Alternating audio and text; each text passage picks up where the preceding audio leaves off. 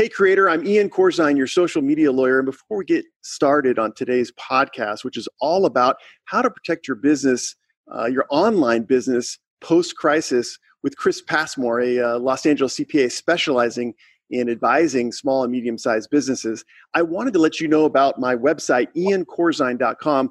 There you can set up a consult with me or your social media lawyer team for an in-depth analysis of copyright, trademark, and business questions for your social media businesses. Also at iancorzine.com, you can download legal templates.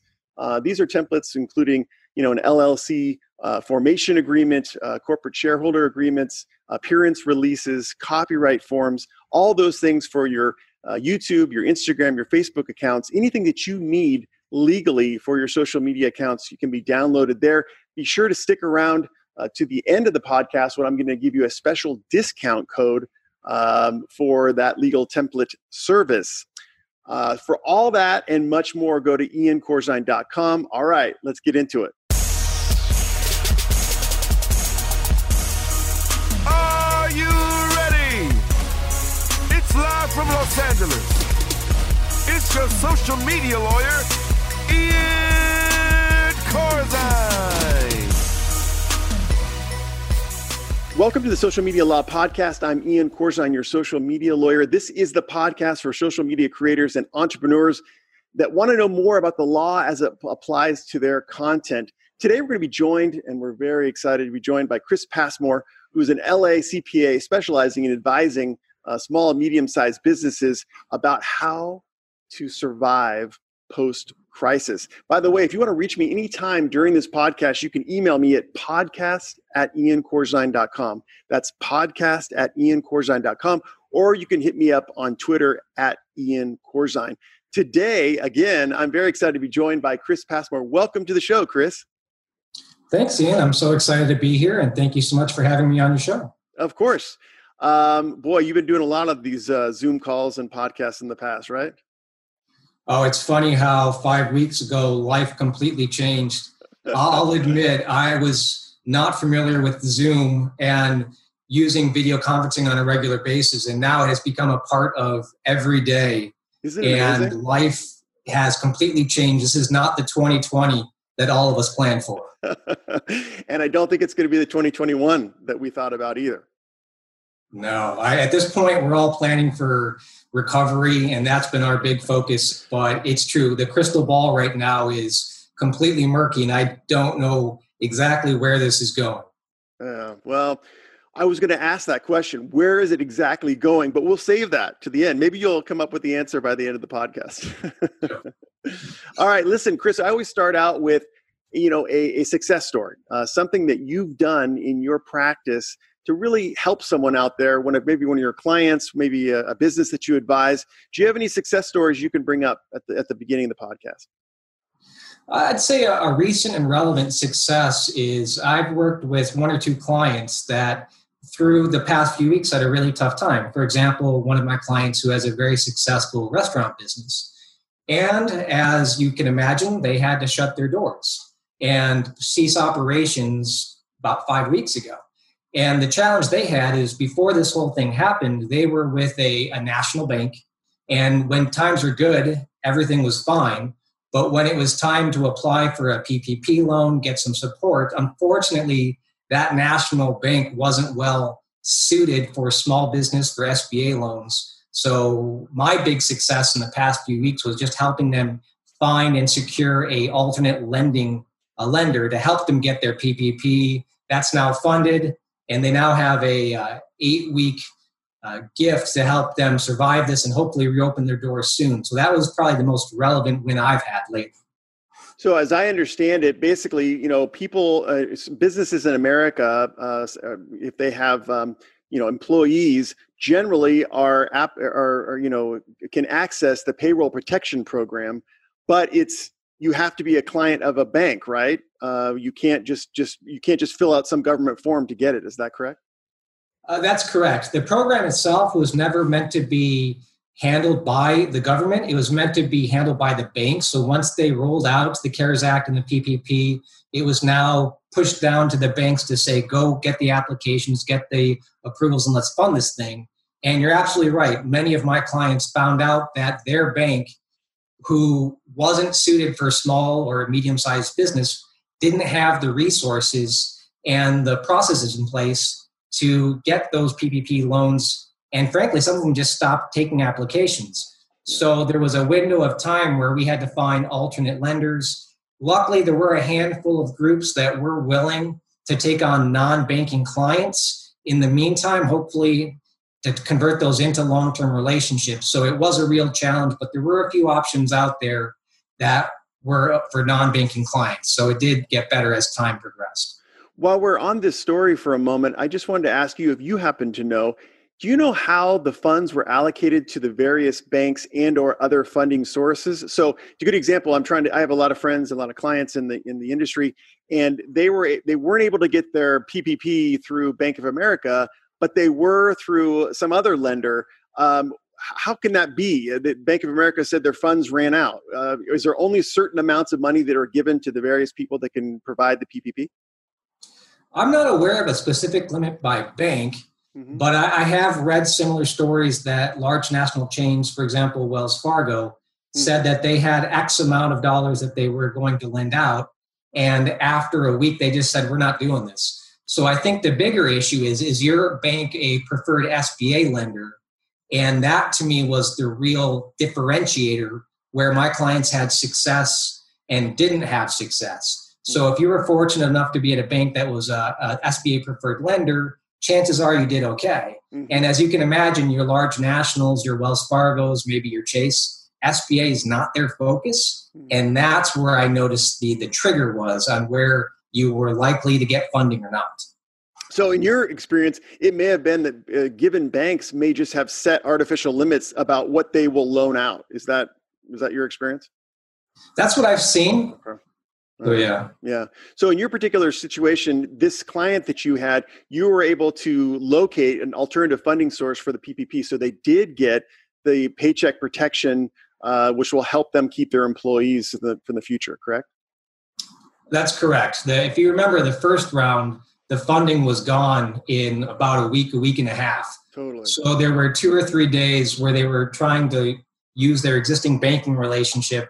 They eventually just frankly gave up. It was a very bad experience for them. And that's when we were able to secure that alternative source. And yes, I'm happy to report that they have the funding.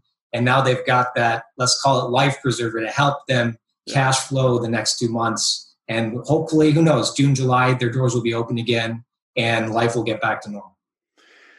Yeah, well, the new normal, I think, but that sounds like a really, really good story. And it's really awesome that you're able to do that to help your clients do that. How did you get started in the accounting, the CPA business? Did you always have a love of numbers when you were growing up, or?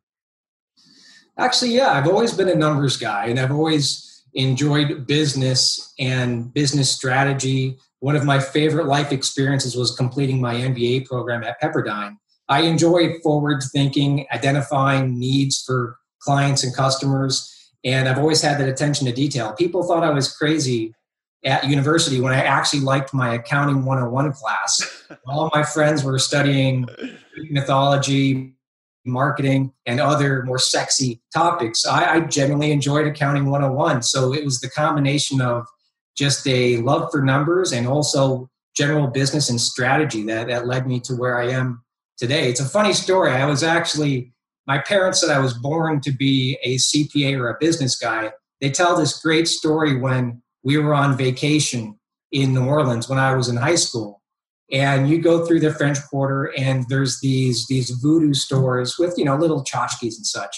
Yeah. And you got to pick a charm that was something you wished for. And it was love, long life, or business and money. And you'll have to guess which one I picked. And from then they said it was destined. I was born to be this guy. Money, money, money, huh? Yeah. Wow. Well, you're sorely needed in this time period. I swear to God, all of my clients who have online businesses and are doing well in social media, because actually views and things, people are more online than they were, are counting upon certified public accountants and accountants in general, bookkeepers, to be able to make their business continue to run. And you guys are at the forefront of helping us understand the CARES Act and whether or not we're enabled to get emergency funds, PPP funds, maybe personal, our $1,200 stipend, that kind of stuff. You guys are doing a great job to help us out. And along those lines, I was going to ask you, do you have any tips for online businesses? We're trying to stay alive here. That how we can navigate this post-crisis. Is there anything that you can advise us to help us be able to continue to keep our business going? Actually, my main tip right now leverages the story I was just telling you about, that if you've got a banking relationship and frankly, you don't know the name of your banker and maybe it is a national chain, my main tip right now is to start developing that relationship with your local business bank, a company that's designed for small and medium-sized businesses. And to me, that is something you need to start now and develop that relationship. So when there's a need in the future, you have already developed a strong rapport with that bank and that banker. And to me, that has been the biggest, I'd say, learning item that I've discovered in the past few months. And then just talking about online business in general, this is just a general operational tip. As more and more of us work virtually and communicate virtually, share documents virtually, it's just focusing on the security of your data, your financial data, your income tax returns, your financial statements. An example would be if you're going to send a profit and loss statement to your CPA or your bookkeeper, do it in a secure way. Make sure that that's not just a easily accessible PDF form that if someone diverts your email, they can pick it up, see your numbers or any other confidential information, maybe a social security number. So this is the time as we become more and more virtual that you really have to crack down and focus on your financial data security, because no one wants to be in a situation where something's been hacked, someone's spending the money from your corporate bank account, or where someone files a fraudulent tax return and claims a refund, and now you have to deal with the IRS. Now, Chris, I'm going to take you back to the first tip, and that really is developing a good relationship with your banker, your commercial banker. Do you have any thoughts on, I bank for my business with a big bank, Chase, and luckily I do have a relationship with the banking person from a variety of different areas. But would you recommend that small and medium-sized online businesses actually have local banks, work with smaller banks? Because maybe there's going to be some more, customer interaction that way? Well, I think focusing on a bank that is SBA preferred is a good start, and that often leads to your local banks. But I'll admit this is a relationship business, so you can have a wonderful banker who's at a national chain and someone who checks in with you and takes care of your needs. But beyond that, I do think the SBA preferred option is the safe way to go. I've always liked business-focused banks versus the national banks, just because national banks have a focus on not just businesses, but also personals, where your local business bank, truly their bread and butter is to help you and your business with any lending needs, maybe for equipment or to help you expand, open a studio. And that's their focus. So that's why I like that recommendation for your business bank, because that's all they do. They're not focusing up on opening checking accounts or savings accounts. They're really here to help you establish your business and have the capital you need to grow and flourish. Well, I like that. I just noticed, I just got lucky when it came time for PPP that I knew my banker, Jeff, fairly well. And so it was an easy call, but a lot of my clients came to me and they just were like, I don't even know who my banker is. I just, started a commercial account, a checking account and a savings account. And I've been operating my business just fine since I started it. But I do think going forward, whether it be governmental programs or special, access to different loan kind of programs through the bank itself, you just got to know these guys on a first name basis. Well, exactly. If you don't know their name, then chances are they don't know your name. And the best part about the Paycheck Protection Program is the forgiveness aspect. So having the loan is available, but it's the forgiveness that is where the rubber hits the road. And that's where you're going to have a meaningful impact. So this gets back to your banking relationship. because you don't apply to the government for forgiveness. You apply to the bank. Yes. And the bank is the one who decides whether your loan is forgiven. It's the bank who's going to decide what they need to audit and verify. Yep. And I get back to that same point. If you don't know the person who's going to help you through that process, then I think it's going to make the process much more difficult. Yeah. And that's why that relationship is so important. Yeah, and thinking about what you're saying too about the forgiveness aspect of the PPP, generally for the audience, it's a situation where you take a loan out from the bank to help you with your payroll obligations and rent obligations, utility obligations, and things like that. But the bottom line is based upon payroll. And then the thought is, and I'm using the word hope, the hope is that in September, October, whatever it is, that at some point in time you apply back to the bank and you say, listen, I use this to keep an employee. I use this only for payroll purposes or rent or utilities purposes, and therefore I request that it be forgiven. So the loan be converted into basically a giveaway as opposed to an actual loan. So what you're basically saying, I think, is that the better you know your bank, maybe the better chance it's forgiven? I think the smoother the process will go, and yes, I think that likely turns into the better chance that you'll have a positive result at the end of this. Okay, awesome. And then let me take you back to the kind of second tip, which I hear you as saying, listen, it was happening already, but our financial data is becoming even more and more digital, electronic. We're in this space where we're not even wanting to see each other in person because of fears. Would you say then that there's something that people can do more than they're already doing when they're transmitting financial data to their CPAs or their accountants? Is there anything that we can do to protect ourselves when we're talking about very sensitive Social Security number data, gross revenue data, that kind of stuff? I'd say the simplest thing to do that you can start doing right now is any document that you send is password protected.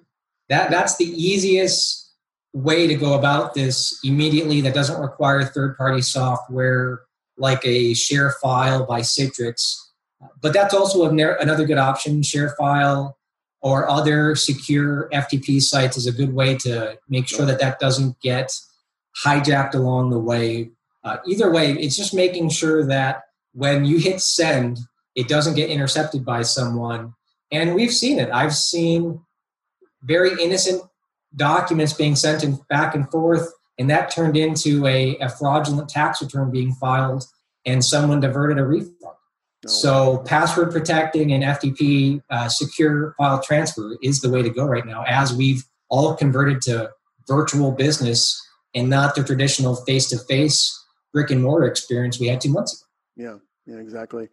This is a little bit off script here, but I was just wondering, do you have any predictions? When people say, oh my gosh, I got the funds from the government, however, personal or commercial, that's great. And that's money in the bank. But, it costs, the government is going to have to, or is printing a lot of money in order to make this thing happen. It's not coming out of some reserve COVID-19 fund. So do you have any predictions for how the economy is going to go when they add trillions either to our debt or to our money supply going forward? I mean, it's great that someone got a PPP loan for $25,000, but that was printed money. Isn't that going to result in inflation and additional problems down the line? I mean, frankly, this has been a concern of mine for several years now. Just looking back 2 years to the TCJA, that was the tax break that President Trump rolled out 2 years ago, and the reduction of the corporate tax rate to 21%. So I've felt for years that we've been, to use the term, like you said, printing money. And I've got 2 young kids. I've got a 10-year-old and a 13-year-old. And I don't see how this ends positively. I don't know how we can continue to have trillions and trillions of dollars in national debt, and how can this be a prosperous situation? I mean, I do think life's going to change with the election in November. So I think that will be the true referendum on whether people feel the same concern or there may be a change necessary. But I agree with you 100%. This has to affect the economy. We can't just dole out trillions of dollars and not expect a long-term impact, whether that's inflation or hell, credit ratings. There's a number of different issues that this could affect. Or scarcity of loans, right? I mean, people want a loan to be able to buy a house. I mean, is it going to result in less people being able to afford a house? The other thing I'm worried about too is what does it look like to live in 15 to 20% unemployment? I mean, I don't know. Do you have any thoughts on that? What happens to the economy when a lot of people are unemployed? Well, to put it simply, nothing good. I mean, look at Greece with their unemployment and the protests that were a couple of years ago. Mm-hmm. So there's nothing possibly good about 15 to 20% unemployment. Yeah. I'm optimistic it's not going to get that bad. If you think back to the beginning of 2020, the fundamentals were strong. Mm-hmm. Everyone that I've spoken to and the research I've done predicted that, okay, we were at the end of a very, very long bull market. Yeah. But all things were very positive. Mm-hmm. So you take away COVID-19, and this year is roaring. The M&A market is going strong. Oh, good. Companies are getting the capital that they need from private equity and other investors.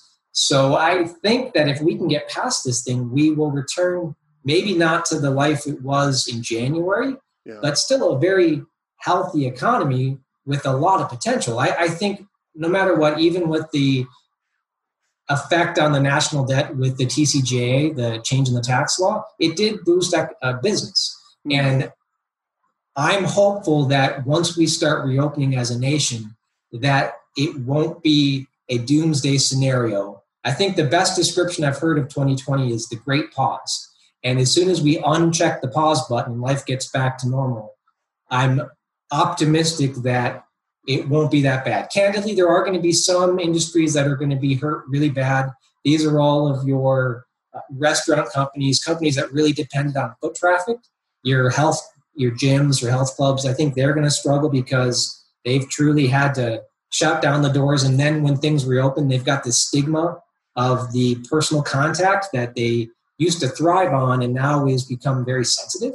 So I do think there's going to be some unfortunate losers out of all of this. But I still believe that the general economy as a whole is strong. And if we can reopen our doors, that it won't be a gangbusters year, but it could be okay. Well, listen, I'm praying that you're right. I mean, I'm preparing for the possibility that you're wrong, but I am praying that you're right because it would be wonderful if we could rise up from this crisis time into a better society. So I'm really, really hoping that that's the case. Just to go back to the tips, get that banking relationship with your local banker set up, potentially consider non-mainstream banks too as an opportunity, SBA approved banks. And then also make sure that all your transactions, all your transmissions of information are password protected, are protected by SSL encryption and those kinds of things. Any other tips that you could leave us with, us online business people, social media creators, about how to go forward through this? Probably the last tip that I have for most of my small to medium-sized business is, it's a simple one actually. I recommend, and this is going to sound silly, having a separate credit card for your business expenses. And there's a reason why I suggest this. Okay. It's because as you're an emerging business, you start to grow, you start to have business expenses. It still happens today that I have clients come to me with a shoebox.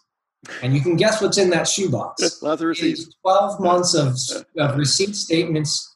And it is very challenging to go back and think about all the business expenses that you might have had through your podcasts, your interviews, your tours, anything that you're selling digitally. Yeah. So the reason why I suggest a separate credit card is so it can track all of your business expenses separate from your personal expenses. So when you go through the end of the year process with your CPA, your bookkeeper, your tax preparer, you have a nice standalone group of all your expenses. That way nothing gets missed. That way you don't have income tax deductions that are forgotten. And it's all in one single area that's easy to analyze, to consolidate, and to make sure you capture every deduction possible to reduce that tax payment at the end of the year. I like that because the bottom line, then you just print out the statements or you send over, CSV or Q, whatever files to your CPA, and it makes it just easier. That's great. Awesome. I wanted to, we're kind of running out of time, so I wanted to give the audience an opportunity to contact you with any of their business questions, or potentially, maybe they need help getting the PPP or something similar. Where can they reach you if they'd like to? So you can reach me at my firm website. That's martinicpas.com. Martini like the drink, CPAs as my profession. You can also find me on LinkedIn, YouTube, and Instagram under myself, Chris Passmore, or CPA Corner. Awesome. And I've seen your recent content. It's awesome. Keep on doing it. We need the help. Especially, I'm going to leave you with this one. How do you properly segregate PPP funds so that you can maximize the potential for forgiveness? I don't want to have you answer that question on the podcast, but I would love to see that online. It would just be great because I'm getting different answers. Different accountants are saying different things, and it'd be great to have your final answer on that, maybe on LinkedIn or something like that. But anyway, I want to say thank you so much, Chris, for joining us today. It really, really helped out. I love how clear your answers are to the questions, and it was great to have you. All right, thanks, Ian. I really appreciate it. Awesome. All right. Well, thank you so much for joining us on the Social Media Law Podcast. Of course, I'm Ian Corzine, your social media lawyer. As a reminder, if you need a consult, you need to speak to a social media lawyer like myself or one of my team members, you can go to iancorzine.com and set up an online consult as well. Let's say maybe you need a legal template. You need to have a contract with your partner. You need an appearance release. You need a location agreement if you're filming somewhere that you need to agree with the people who own the property. Go to iancorzine.com, go into the template section. You can download those templates and be able to have a proper legal agreement that I drafted for your transaction. Okay, everybody, it's Ian Corzine, your social media lawyer. I'll see you next week.